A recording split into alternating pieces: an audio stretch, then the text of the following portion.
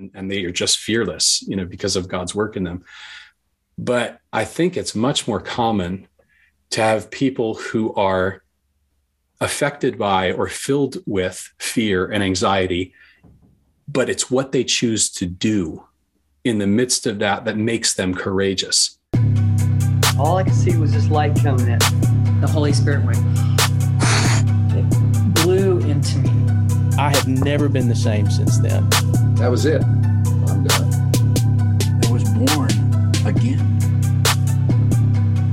Welcome to the Weird Christian Podcast. I am your host, Samuel Delgado, and this is episode 63. I interview Pierce Taylor Hibbs about his book, Struck Down But Not Destroyed, Living Faithfully with Anxiety. We talk about his own personal experience with anxiety and how God can use that to conform you to his image. So, with no further ado, let's get weird. Welcome. Thanks so much for having me, Samuel. So let's start just by hearing a little bit about your story about how you grew up and came to know Christ. Sure. I grew up in the church. My father was a Bible fellowship pastor, so I was a pastor's kid, and came to faith pretty early on. I was 7 years old. Lived in the faith for many years. Kind of took it for granted, and then in college had a series of events that took place that had me go through a process of questioning and then re-embracing faith in a way that was much stronger. So my father passed away when I was 18, and that, among other things, led me to shortly thereafter develop an anxiety disorder, which was a crushing thing, continues to be at times. But that whole crushing experience brought me to have a kind of pure search for faith and to develop that in real dependence on the Lord. So it was in that college era that I really reclaimed faith and started to pursue what God wanted me to do with my life. In addition to knowing that I wanted to write, I didn't yet know that I wanted to go to seminary, or that was what had in my plans, but the Lord brought me to realize that. So I went to Westminster Theological Seminary, did my master's there, and my wife and I, she put me through seminary, and we started our family shortly thereafter. So we have 3 kids now. I've been working there. I got one more advanced degree, a THM from there. I've been teaching there for years, writing and what we call theological English, but basically teaching writing and then doing a lot of writing on the side. So that was my undergrad, was professional writing. So I always wanted to write. I just didn't know how the Lord would use that or when I would be able to start doing it. So that was, that's been a real blessing over the last several years, just to feel like I'm doing the thing that God wants me to do in terms of writing and ministering to readers through the experiences that I've had and the theology that I've been blessed to learn. So that's where I am now, still doing writing a lot, still teaching, editing, doing anything with words, basically. I'm an English nerd. So if there are any English nerds listening or watching, that's what I am. Right on. So tell us, we're here to talk today about anxiety, and which you've written a book on it. So tell us how this book came about, and what else have you written besides this work? Yeah, the book on anxiety is called Struck Down But Not Destroyed, Living Faithfully with Anxiety. And I wrote the book because for years I was just reading books about anxiety and my faith and trying to come to grips with how I could live with this. Of course, the Christian dream, which is usually shattered pretty quickly, but the Christian dream for people with anxiety is that they will someday wake up and have enough faith to make all of their anxiety disappear. And they're just looking for a way to make that leap. In my experience, that didn't happen. I was really struggling and trying to be faithful and still dealing with it. And I didn't find any Christian writing about anxiety from a first-person perspective who wasn't trying to tell the reader, you can get over this. That was the kind of continuing message. And I think that message applies to some people. There are some people who go through anxiety for a season, and they go through that, and the Lord teaches them something and they keep going. But there are other people like myself who have dealt with it for over a decade, and it just stays. And we can either feel really guilty about that, which certainly has a damaging effect on our faith, or we could start to dive deeper and ask questions like, not just, why am I dealing with this? Because there is a biblical answer to that, which we can talk about. But what is God trying to do through this? And we don't usually ask those kind of what or maybe how questions very much. Yeah. So this was a time for me to say, okay, I want to write about my experience as a Christian in the first person. I want readers to know that I struggle with this. I'm a fellow struggler. I'm trying to encourage people with all of the things that God has been teaching me for years. And I want to do it in a way that doesn't make people feel guilty or faithless for still having anxiety in their lives. And I think that is a danger, maybe not so much now as it used to be, but there's still a danger within the church of people making a simplistic relationship between suffering and faith. And they'll say, well, if you're dealing with this kind of suffering, you must be doing something wrong. Your faith must be too weak, or you must be following the wrong kind of advice, or you must have desires that are too worldly. And so there's a direct connection, right, between your faith and your suffering. And it's ironic that a lot of Christians live this way, even if on the surface they might deny it, because that's exactly the sort of simplistic thinking that's woven throughout the book of Job.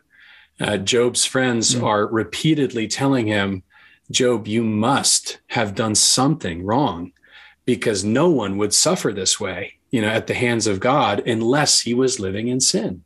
Yeah. And as readers, we get this insider view at the beginning of the book of Job that says God himself is declaring Job upright and righteous. Yeah. He doesn't say that Job is sinless. That's a different thing. But he says Job is an upright and holy man. There's no one else on earth who is like him. Yeah. And so Job is going through a ridiculous amount of suffering, and yet he's not going through that, we know, because of sin he's committed. So that in itself is a huge challenge to this kind of direct correlation we try to make between suffering and faith. That doesn't mean that correlation can't be there. If you're, for example, struggling with alcoholism, that is probably going to have some direct connections to faith issues that you have. Sure. So I think the fact that the connection is sometimes there encourages people to just assume like, oh, you're struggling with X. Let's try to find the direct correlation that could solve the problem. And as well intended as that is, God's sovereignty and providence are far more complex than we realize. And God, in fact, instead of just kind of focusing on the whole punishment for sin theme, there's a brighter theme that I've found in Scripture, in the words of Jesus and also the Apostle Paul, that says, instead of looking for what you've done wrong that is related to your suffering, maybe you should look at what you might be doing right that's related to your suffering. Job suffered because he was righteous. In fact, it's kind of uncomfortable for us to think about.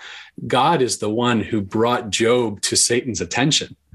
Right. It wasn't that Satan said, "Hey, God, I found this really righteous man. Can I persecute him?" Satan says, "Well, I've been roaming the earth, to and fro," and then God is the one who says, "Hey, have you considered my servant Job?"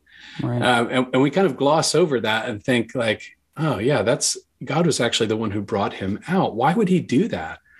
And I think if you know that God is wholly good, and Scripture is very clear that God is a holy, good God, then you have to say that there must be something better that God is doing than the comfort that Job would have enjoyed if he didn't suffer. And that was informative for me. I thought there must be something better than Job's definition of success or comfort. And it was extremely painful and scary to many of us. But after years of reading the book of Job, I always find that I'm comforted now when I read it, because I think Job had the worst possible things happen to him. And he came out on the other side with deeper faith, with a greater strength, probably with more gratitude for the things that he used to have that he took for granted.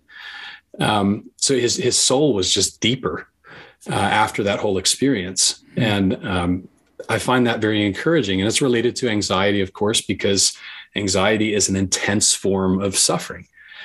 So many people will find others in the church who really want to help, but instead of helping, they're confronted with a kind of guilt. And this is something for listeners out there. I don't say this in general. I mean, my father passed away when I was 18. My mother dealt with anxiety, continues to deal with it. And my father's position on it when he was living was to make it a judgment of faith. You're dealing with the anxiety because your faith isn't strong enough, which kind of creates this ideal of, if you have faith, you are absolutely fearless. And I think there are probably some cases where that's true. Very special cases of people that, who have the Spirit of God dwelling in them richly, and they are just fearless, because of God's work in them. But I think it's much more common to have people who are affected by or filled with fear and anxiety, but it's what they choose to do in the midst of that makes them courageous. And when we have 3 kids. So when I try to explain what it means to be brave or courageous, it's counterintuitive for kids because they think that brave means like, oh, I'm not afraid. You're not scared. Yeah. And I said, no. Look at all these people in the Bible that, that do these crazy things. It never says that they had absolutely no fear. It just says that they went and they did these things, but you don't know what's going on inside the character's mind. And there are a lot of people who are told to do something in the midst of fear. But I think, again, we have a very superficial reading of certain passages, and we look at something like the famous Joshua passage, when God says, be strong and courageous. And we almost think of that as an order to stop feeling. Like you're not allowed to feel anxious or fear, banish those things. Same thing with Matthew 6, very commonly misused passage in the church, where people say, hey, Jesus says, don't be anxious. So stop it, just stop feeling that. And I don't know of any example in the history of the world where someone was told to stop feeling something and it actually worked. Like, you don't just stop feeling things. So having all of those things churning inside me for years, I wrote the anxiety book to help people who are kind of long time strugglers with anxiety, or they know people who are struggling with anxiety for the long haul. And I've written about it since then as well, but the Struck Down But Not Destroyed book is the one that focuses intensely on it. Afterwards, I wrote a book called Finding Hope in Hard Things, which was kind of a general approach to suffering. But I talk about anxiety in there as well, in addition to grief. And it's become a prominent thing for me to write and speak about because so many people struggle with it. And I think so many people are still not comfortable talking about it. Yeah. And that's something that I hope is getting better, as mental health and the church has talked about a little bit more. But yeah, just to give you a sense of God's providence with that book, I published it in January.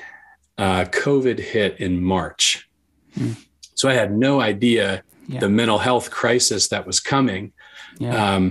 And then since then, if you read any articles on mental health, the statistics are just ridiculous with how many people are struggling with anxiety, depression, all these other forms of mental illness. So, I hope that the book has been a catalyst for discussion among Christians. And I think in a sense, I've hoped that the book is calling Christians back to the gospel message of Christ to pick up your cross and follow him. and deny yourself. Suffering is a form of self-denial. When we complain about suffering, we're usually working on some element of self-justification. Why is this happening to me can often be translated as this shouldn't be happening to me. So I think that I want people to realize that the good news, even though it doesn't look like it at first, but the good news of Scripture is that suffering is a path that you walk through. It's not going to destroy you. As Paul said, you're going to be struck down, but not destroyed. In fact, one of the things that I find most disconcerting about suffering is that we feel as if it's foreign, like this shouldn't happen to me. And certainly I felt like that as a teenager when I was watching my father die in front of me. I thought this should not be happening. People shouldn't have to suffer like this. And our understanding of sin in a broken world says, yeah, you're right. This shouldn't be happening. Everything's broken. But deeper in Scripture, there's this very encouraging teaching from Jesus and from the Apostle Paul that says, actually, suffering is supposed to happen if you have true faith in Christ. Like Paul says that he wants to suffer with Christ so that he can be raised with him. So there's this relationship between your identification as a Christian is one who suffers in Christ. And you don't go to resurrection life by jumping over top of the suffering. Right? You go through the valley of suffering, just like Christ did, suffering and then up into glory. And I think that is a precious truth of the church that has always been there. It's always been expounded upon, but I think in broader culture, it can get replaced with things that frankly just make us feel a little bit more comfortable. I don't want to be told that my path is suffering unto glory. I want to be told that my path is like, well, you're going to have to stand up to a debate or two, but basically you can just live a normal life and say you agree with the gospel and you'll be okay. And I don't think it's that simple for Scripture. I think there's a demanding call. And I think that actually has a revolutionary way on how we look at suffering. So instead of looking at suffering as, oh no, this is bad, this shouldn't be happening, there's a strange sense in which we say, like, yeah, this is what Jesus said was going to happen. And it's happening right now, which means something really good is coming. Something that I probably would not be able to see or chase after if I didn't have this suffering in my life. So that's a little bit about where the book has come from, what I hope it's going to do and continues to do. But yeah, I think the theme of response that I've heard from readers over the last few years has just been they hadn't seen someone write about it from this perspective in terms of identifying anxiety as something that is a spiritual tool in the hands of God, that he's using it to shape you, that you might experience blessings through this that you never would have experienced if you didn't have anxiety as a teacher, so to speak. It's to the degree today that I'm so confident in what I've watched God do in my life through anxiety, that someone said at one point, I can't wait until you don't have to deal with this anymore, and God just gets you past it. Yeah.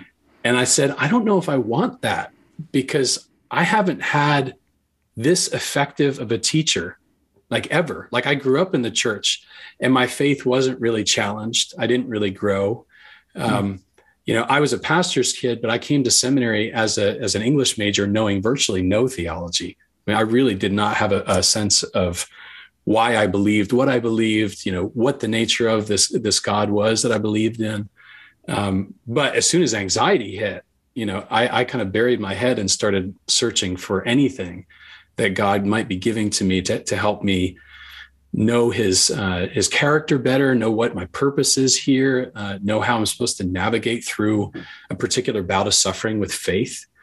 I didn't have to do that when I was comfortable.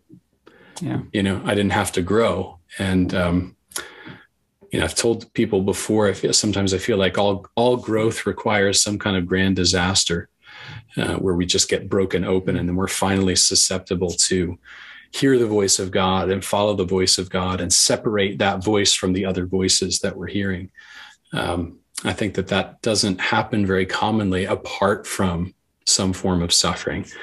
You don't have to have suffering to make that happen. So I'm not telling people that they're not Christian if they haven't suffered. I'm just saying there are probably things that you will see through suffering that you may not see through another avenue. And that's been the case for me personally. Yeah. Yeah, that's awesome. And that's definitely something that I gathered from reading your book and it was neat that you told it first person, that you're speaking about your own experiences with it. You're able to see your struggle with it and, where you are now. And you didn't write it from a perspective of something that this is something that you beat, that, is all past tense. And you speak about it, how you're continuing, essentially, working through it, and you bring your faith into it, and you speak about this from a biblical perspective. So I think for the Christian especially, that is dealing with anxiety, this can give you, more of a long-term hope, because I imagine it would be debilitating, because most of what you get from most people are going to be some sort of fix or explanation, and I know that's tiresome. And so I think a big theme in the book, as you kind of just walked us through, was God displaying his strength through our weakness. You used an example that I thought was very powerful, and that was Jesus in Gethsemane. Can you talk a little bit about that? Yeah. It's a very clear example, the passage of Jesus in Gethsemane, a very clear example of how the Son of God incarnate was certainly dealing with anxiety. And we only see the snapshot there in that passage, but I think it provides a really helpful model, not necessarily a solution, because I think when people hear solution, they think if I do X, then I can avoid Y. And Jesus in that passage is almost saying, like, if you do X, you can go through Y.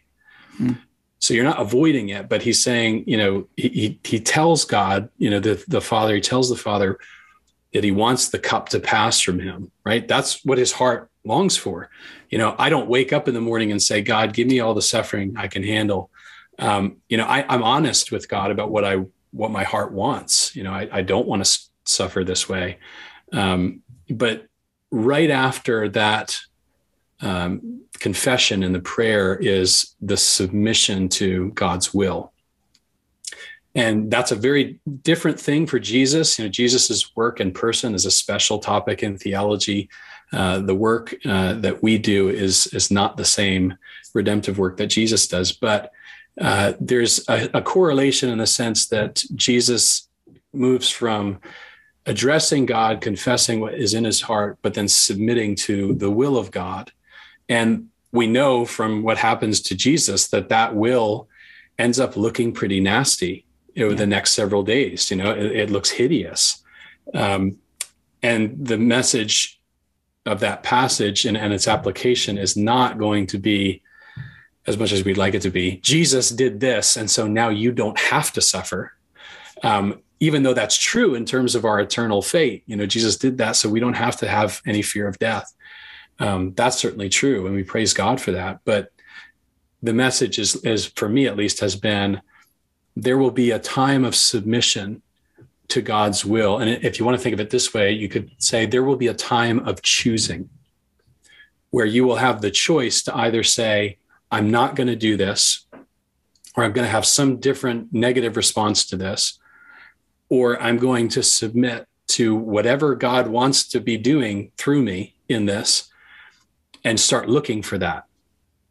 And I think that's, it's a perspective shift. I think when you enter a phase of suffering, you can just do what most of us do, I think, is we just kind of flat out experience it. because it's painful, and it's raw, and we don't analyze it. We just feel it. I tried to move a big iron stove with my father-in-law, and I trapped my hand between this big cast iron stove and the wall and crushed, one of my fingers a little bit. And in the moments after that, I was not analyzing my suffering. I was just trying to get a breath out. But that's short-term suffering.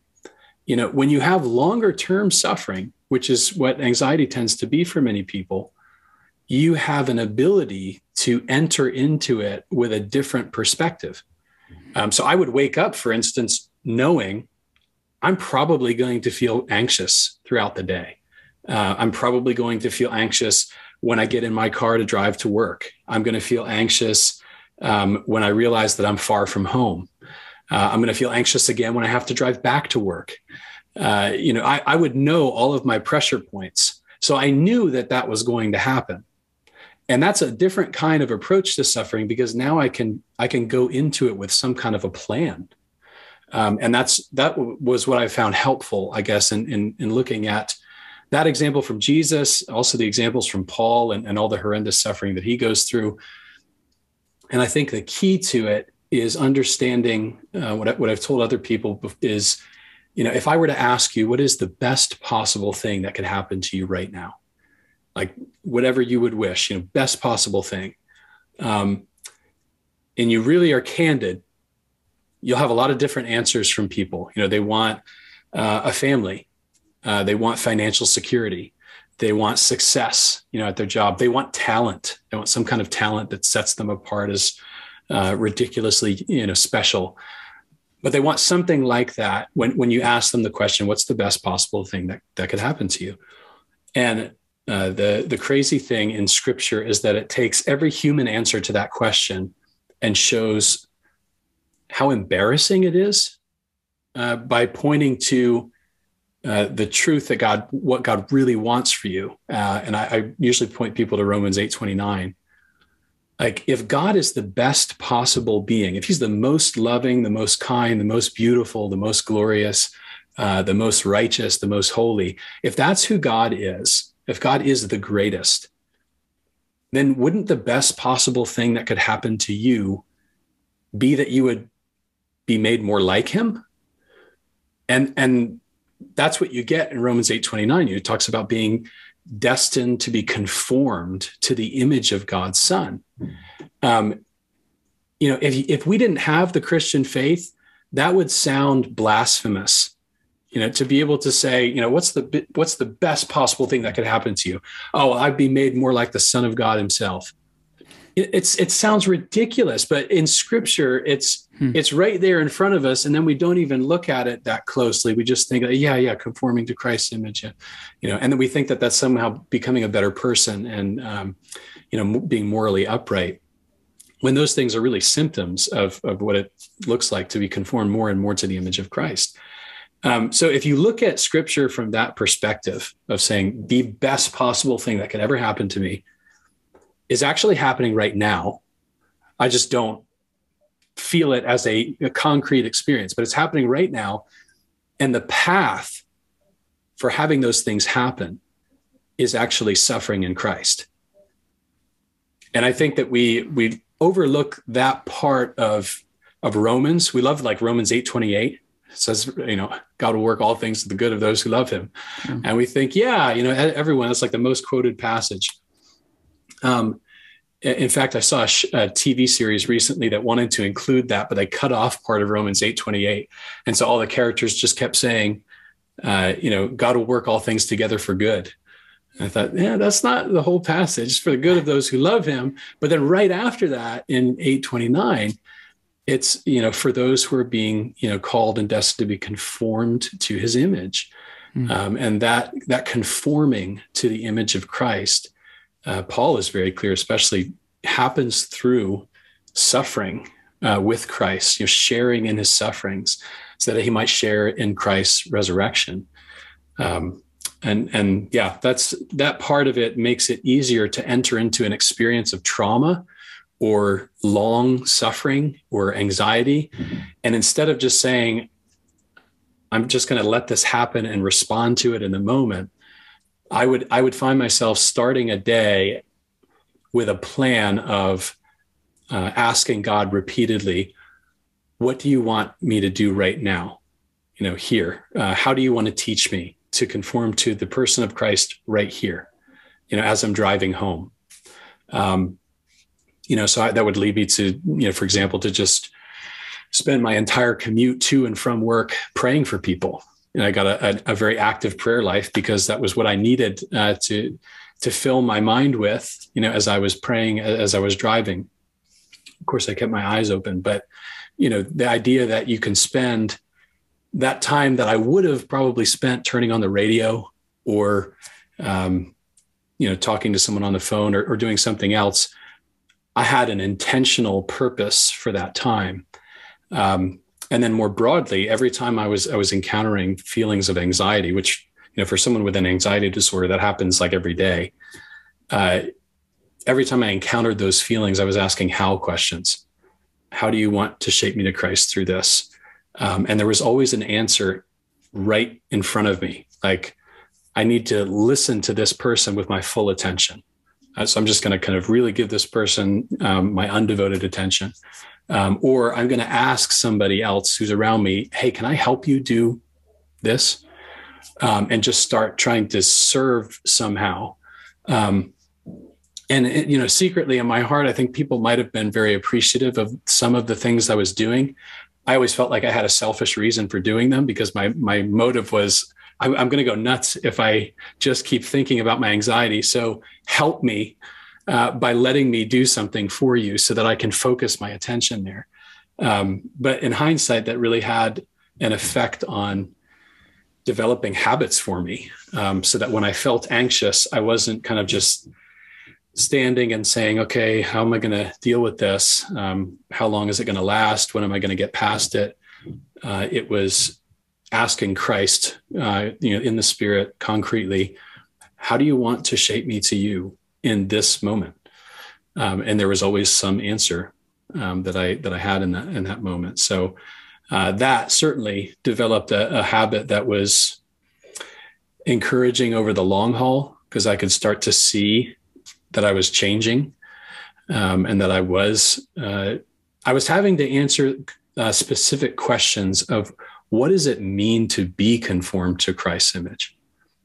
And I would start finding myself looking at Scripture by trying to answer that question. Well, what is Christ like? I want to know more about what he's like. He's patient, he's long-suffering, he's generous, he's self-sacrificing. So I would start to identify these different traits of the person of Christ, and that would help me in a situation start to see different avenues for how God might be answering those how questions. And I think that's a future book project coming up in terms of looking at all the character traits of Christ and how we're being shaped to that particular person. I think we do ourselves a disservice when we think that being conformed to the image of Christ just means that we become a better person. I think you have to dig a little bit and figure out, become a better person. How? Like, in what way are you actually going to resemble Christ more for doing this? I don't think we ask that question very frequently. And I think it's a critical question because it's a major catalyst for sanctification, for being made more like the image of Christ. Yeah. Yeah. I mean, just kind of listening to what you're saying, and so much of what your perspective is so very counterintuitive to our experience. And that was a question that I had for you, because I imagine you went through this yourself, and maybe some listeners are in this place where, you probably get it from the outside world, from friends and family, and also from yourself, maybe from church, this idea of, some people maybe even agree in you almost to a certain degree to say, I'm okay to suffer for a period for the purpose of reaching this place where now I've learned, and I've learned my lesson, or I've gotten through it. But the ultimate goal is to is healing, right? I don't want to continue suffering in this way, and it's okay if I can be conformed, but eventually at some point, with enough conforming, I don't need the suffering. I don't know how to frame it, but my question, for you is maybe speak to that for someone that's maybe looking at this, like, are you giving up on healing by speaking of this? Because that's sort of you didn't really speak too much of it. Obviously, the whole book is dealing with it, and you're giving people hope. Who's dealing with it? But am I supposed to just fold and say I'm just destined to deal with anxiety for the rest of my life? Yeah, I think as much as I would like to give general answers to that, I start by recognizing that there are personal differences, from one reader to the next, in the sense that I can love a reader, but I don't know the detailed and providential plan that God has for their lives. So are there people who might read the book and feel discouraged because they're looking for an answer? Like, how do I conquer anxiety? I'm sure if I used the word conquer in the title, it would have sold more copies. But, I'm that's not what I'm focused on, partly because if people want to read those books, they're out there. You can go find books from people. And I'm not saying that there's nothing to be learned by them either. There might be some very helpful things in there. I think that what I want to remind readers of, even if they do feel like anxiety isn't their problem, or maybe they only dealt with it for a season, what I do want to remind readers of is the fact that Christ's conformity is a path of suffering. That doesn't mean you won't experience the good things in life or experience blessings. You can have that too, but that's certainly not what you're chasing after, as a Christian. And I feel like in some contexts, practically, even though confessionally we would never say this, but practically, a lot of us live almost like a kind of strange form of Christian Buddhists, or like we're trying to achieve some state of Christian nirvana where we don't have to suffer anymore. We've learned all that we need to learn from suffering, and now we're just past it. There's nothing in Scripture that presents suffering like that. I think that that's a foreign thing to Jesus and to the Apostle Paul. So having said all that, I want people to understand the purpose of suffering. The big answer to that why question is always Christ conformity. So even no matter what you're dealing with, that's the biblical response to the or at least one of the biblical responses. Maybe there's more than one, but it's one of the biblical responses to why am I suffering? That answer might be different if you're not a Christian, but if you are a Christian, then you learn that you're being conformed to the image of Christ. That's why these things are happening in some way, which again is very encouraging from the perspective of saying the things that I feel convinced are bad and negative and hurtful have to submit to the lordship of Christ. Like these things that are wrecking me or tearing me down, I know from Scripture have to serve my good ultimately. God is going to use them. So there's no ultimate losses in that sense. So I want people to see that your ultimate goal is Christ conformity. It's not like, I think sometimes people use the idea that you're victorious in Christ and that equals not suffering because you're strong. If you emerge from Scripture with the assumption that Christ is really strong, I think you miss the gospel, because yes, in a sense, Christ is the most, the strongest. But the portrait you get in Scripture is that Christ, as the Son of God, entered into humanity and went to the weakest point, the very bottom of the valley, and suffered a horrendous, unjust death. He did all of that. So why would we think if he's our Lord, if we're walking after him, why would we think that we don't have to do that? And I think that some people, again, you can misunderstand Scripture over the years. I do it too. So everyone's guilty of it. But you can misunderstand parts of Scripture that talk about our glorification, our strength in Christ, the fact that we're new creatures, new creations in Christ.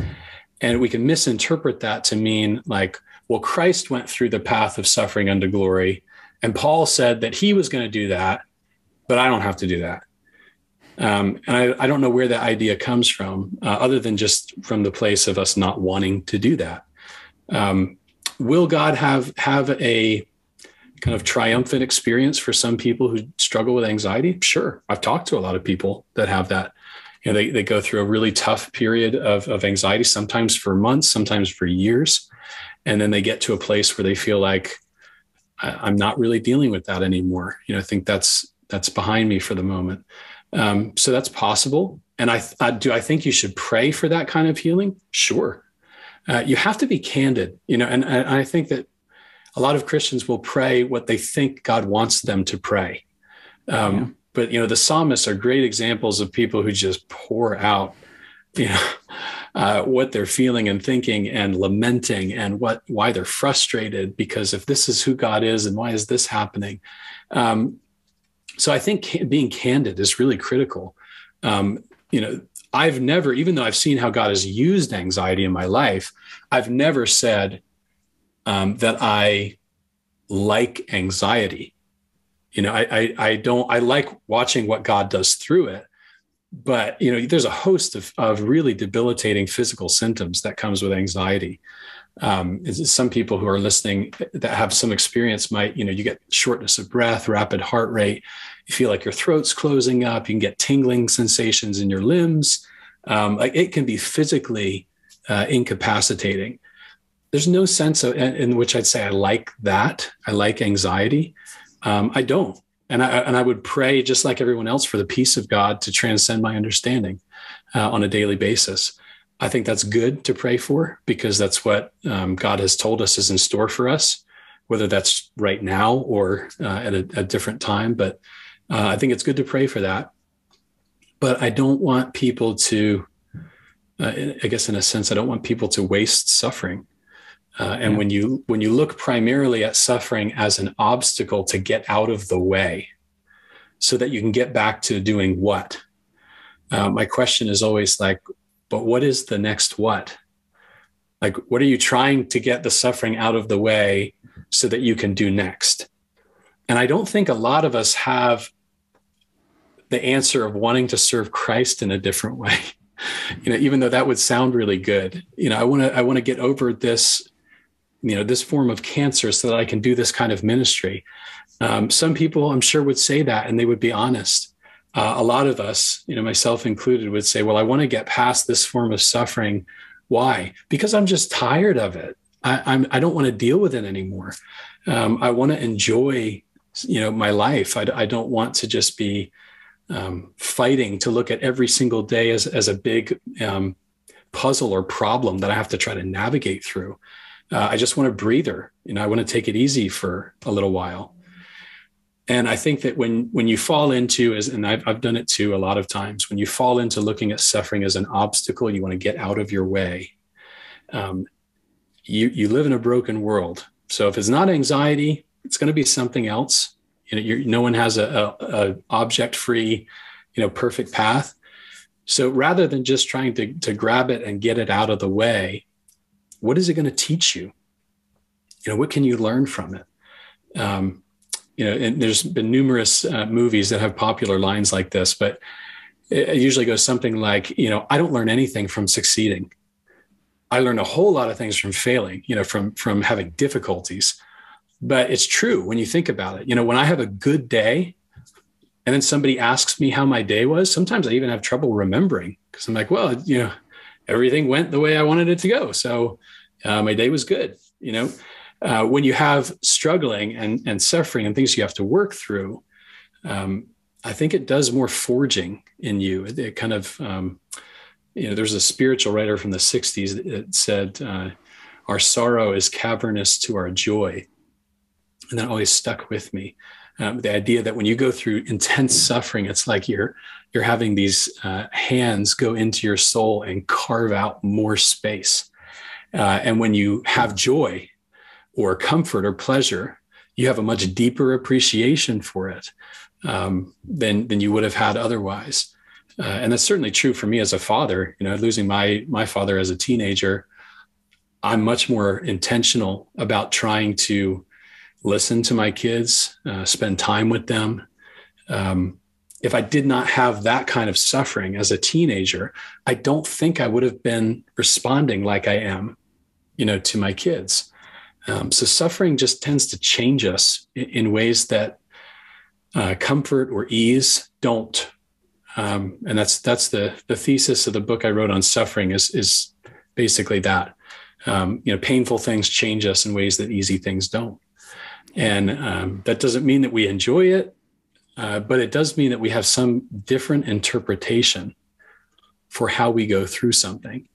We don't grieve as the world grieves. We don't go through anxiety as the world goes through anxiety. I go through anxiety asking these how questions. I look at what the anxiety is making me do, how it's trying to push me in a certain direction. John Calvin used to use a Latin expression for sin that basically means that you're curved in on yourself.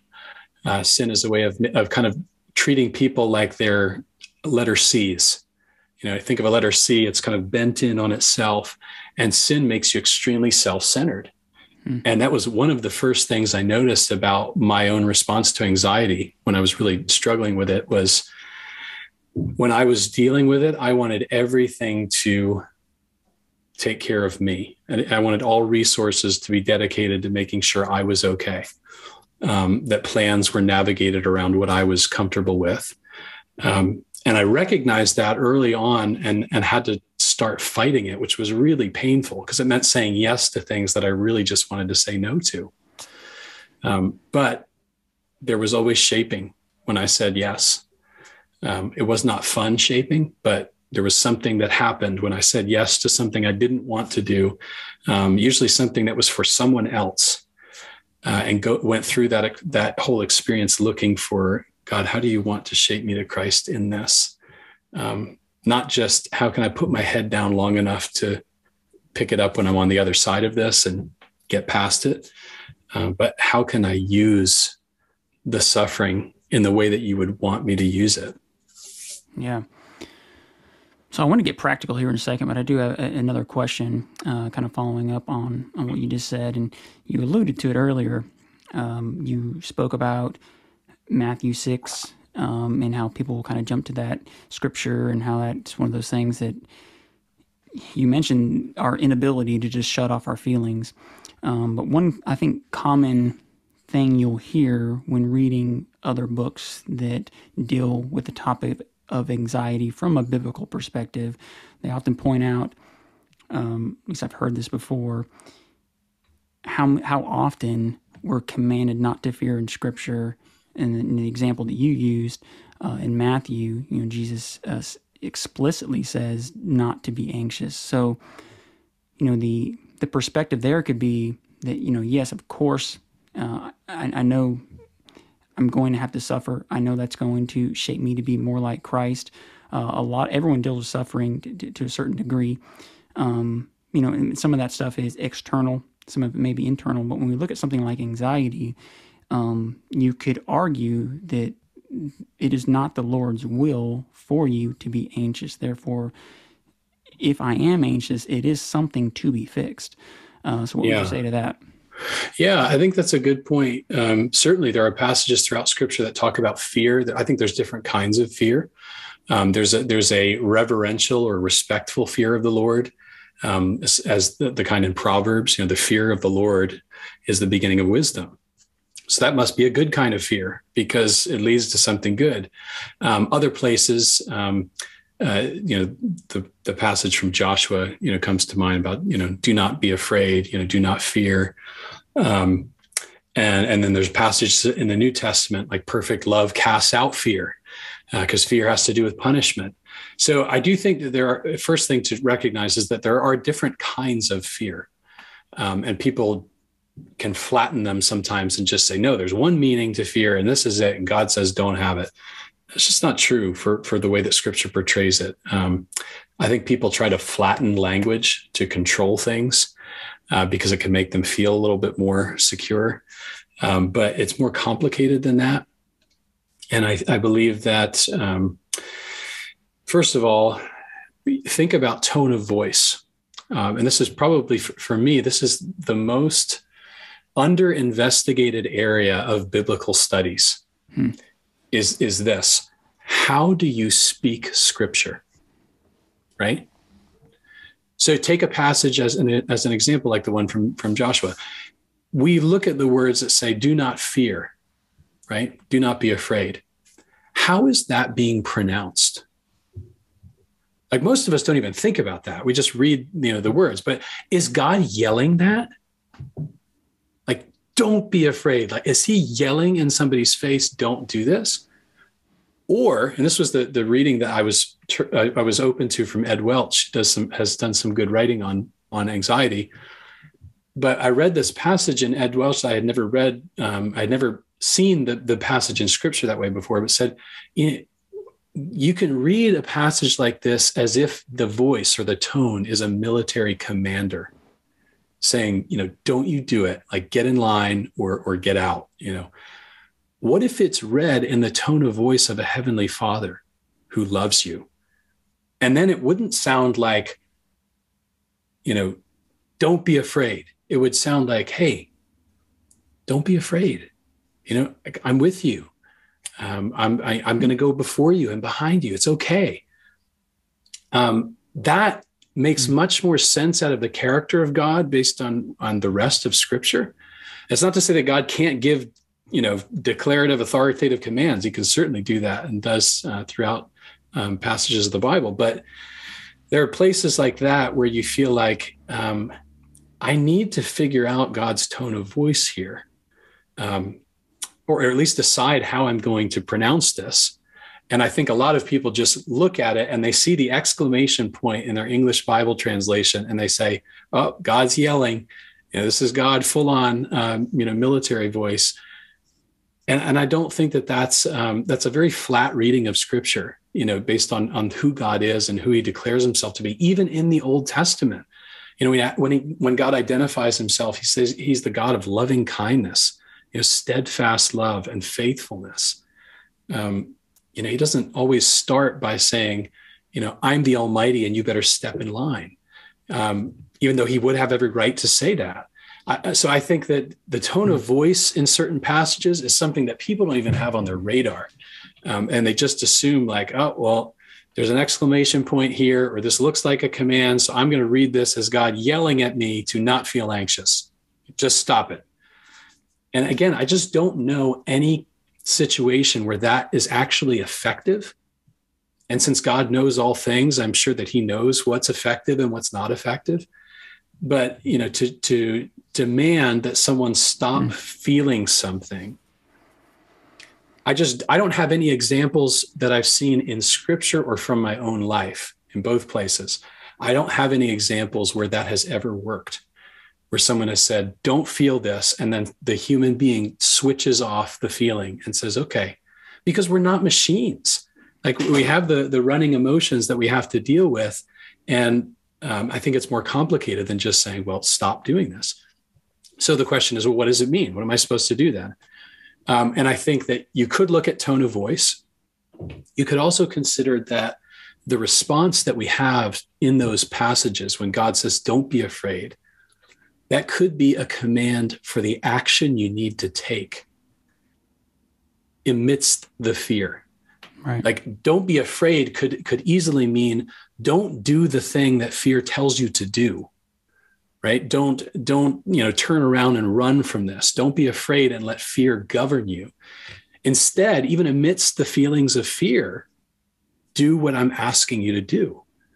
Step out in faith and do the thing that I know you may not want to do. Now that makes a whole lot more sense to me in terms of the people that were asked to do ridiculous things in Scripture and did them. I thought it's really hard for me to read those passages and just imagine those people flicking a switch and not feeling things anymore. Wow, yeah. I can imagine all of them saying, yeah, this is really tough. And I can't shut these feelings off, but I'm going to trust you, God, and do what you're asking me to do. Joshua is going to say, I'm going to lead the people out, against the Canaanites. That's a response of trust and faithfulness, as opposed to a response of fear that would lead to disobedience. So I think that is an important thing to remember, that you can have responses to anxiety that are reflective of disobedience. And I know that's very uncomfortable in our day, because we want to say that, when you're dealing with anxiety, you just need to be encouraged and assured and comforted. But there is the dimension of what you choose to do amidst the feelings. And there are times where we are going to fall and make the wrong choice. There were many times where I had anxiety and chose to protect myself, instead of doing what I felt like I probably should have done in that moment. So we all continue to struggle with that, but you always have that choice. And whenever you have a choice, you have an element of morality, of good or evil. And Scripture seems to portray God as the ultimate good, the one who is ultimately good. And what does he do? He self-sacrifices. Like, he sends his own son who dies for the sins of the world. So I found that to be a helpful theme in my own responses to anxiety. I can self-protect in this moment, or I can self-sacrifice. And I know what I should do. And I'm mindful of when I just choose to protect myself. And when I'm candid with myself, I say, yeah, that was a sinful response. I should have stepped out in some faith there and actually self-sacrificed. That's not to guilt trip people who deal with anxiety, because I deal with this all the time too. Yeah. But there is a moral dimension to your response to the feelings that you experience. And I found that following that path that suggests whatever self-sacrificing action you could take, that's probably a safe biblical path in that moment. Regarding the other, frequently misused passage, Matthew 6, I think I've written a little bit about this. Oftentimes, Christians who have been in the church for a while, I think for years, many people have just been encouraged to memorize verses. I used to work at a bank, and I used to have this old man who would come in every week, and I had my Bible next to me, because I would be reading my Bible when I had free time. So he would see my Bible next to me. Every week he would come in and he would shout out a verse and try to see how fast I could find it. And I thought that's so typical of how certain people were raised in the church, because they were raised to memorize Scripture, but they weren't raised to memorize passages. They have these like verse, cherry picking approach to Scripture memorization. And any kind of biblical memorization can be good. So, I'm all for it. But what it could lead to on a negative sense is people that take a passage like the passage about anxiety in Matthew 6 and say, well, you should be anxious for nothing. So if you're doing that, if you're feeling anxious, you're guilty. You're doing something wrong. And my first step as someone who reads the Bible is to say, is that what that passage is about? And most people will say, well, I'm not quite sure what the whole passage is. I just know Jesus says not to be anxious. And you go back and look at the passage, and it's all about where your priorities should be, right? Seek first the kingdom of God. Yeah. Don't let your heart be anxious for these other things, right? Chasing after food or clothing or your job. Don't make those things a priority. Seek first the kingdom of God. So the passage is really about prioritizing the kingdom of God. It's not about telling people to switch off their emotions. But the kind of cherry picking approach to Scripture memorization, I think, has created this tension for people where they say, well, God says not to be anxious. Jesus said that. So if you're anxious, you must be sinning. And for most people that use that passage, I think that they don't even know what the passage is about. They just have pulled that verse out, and you have to read Scripture in context. I saw a meme the other day that made me laugh. I think it said, somebody had a mug, and it said on the mug, "I can do all things through a verse taken out of context." And I thought that really is true. You can justify almost anything you want to if you just pull a verse out. And I think that happens a lot in the church, combined with the fact that people just assume that faith looks like not struggling. When I've been reading about David, lately, and I feel like, gosh, David struggled like a ridiculous amount. And he's the one that God says is a man after his own heart. It's just an interesting narrative to read through with that perspective. So anyway, those are some of the things I would say. I think that many Christians are well-meaning. They want to encourage their friends and family. They want to build up their faith. My advice to people in that position is to never underestimate the value of pure listening. I just finished reading a book about listening. It was fantastic, called The Listening Life. We really underestimate the value of just listening. And that's a huge component for people with anxiety, because oftentimes what they want is they want to be heard. They just want to voice to somebody what's going on inside without somebody trying to problem solve. But we have such a fixation on problem solving that we think, I need to say something that will help them, stop feeling this way. And a lot of times I would say it's much better just to listen and just ask questions and pay attention. And that's it. You don't have to solve someone's problem. You can find out how to pray for them, but listening is an unchecked gift, I think, in the church, and we need more of it. Yeah. Yeah. I love that. And that's so true, because I think if you don't deal with anxiety, it is so difficult to understand it. I mean, you really can't understand it fully. Everyone deals with anxiety to a certain degree, but what you're talking about is something, if I've never dealt with it, you can come across the wrong way with such a simple solution, like, that you just don't feel this way or whatever, and here's some scripture, and really feel like you're helping somebody, when in actuality you could be just making it worse. But man, I loved your answer to that question, because about tone, because that really matches. I think about myself as a father, and it's kind of important to make that distinct. Like, I think what I heard you say was that fear not, when you're being commanded not to fear, you're really not fearing the outcome or the ultimate result. But that doesn't mean that I'm not scared. Looking at Joshua for the example, don't fear, because I got you. But he's not saying that somehow you're just like any element of being scared whatsoever needs to be obliterated. And I think, practically speaking, dealing with anxiety, and it could alleviate some of that fear. I mean, Joshua is now drawing close to the Lord, knowing that he's drawing his strength from him. And so, practically speaking, if there's maybe an event, you don't want to go to, as you stated, a response could be, I'm going to stay home, and fear not would be, well, I don't have to fear going to this. It doesn't mean that as I'm there that somehow I'm not going to be scared, or I'm not dealing with any anxiety. But I think what you're saying is you can fear not, and then also experience anxiety at the same time. Is kind of what I'm saying. Yeah, I think as I'm hearing you talk about it too, it's kind of like if you say, well, don't be afraid, the positive response is what people are looking for. It's like, well, what should I do? If I'm not supposed to be afraid, what can I do? Because I have to do something. And I think the biblical answer is walk in faith. So it's don't fear equals walk in faith. That's the opposite.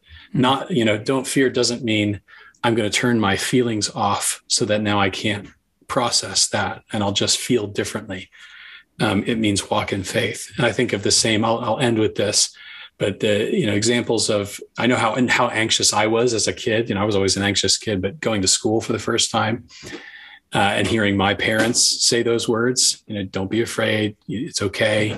And hearing those words come out of my own mouth, when I'm talking to my kids going to their first day of school, realizing that when they walk away, it's not as if the fear is disappearing. I'm not asking them to stop feeling. I'm asking them to walk in faith. I'm asking them to take a step in this direction. Yeah.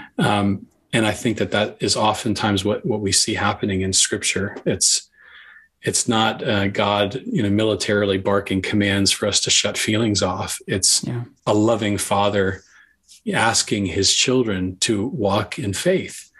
And we might still have the feelings while we're doing that, but walking in faith amidst the feelings, for me, is the very definition of courage.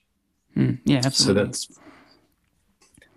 I agree. I mean, really, in that sense, if you're not fearful at all, then how can you be courageous? It's almost a prerequisite. There's no sense of bravery if you're not afraid to do it.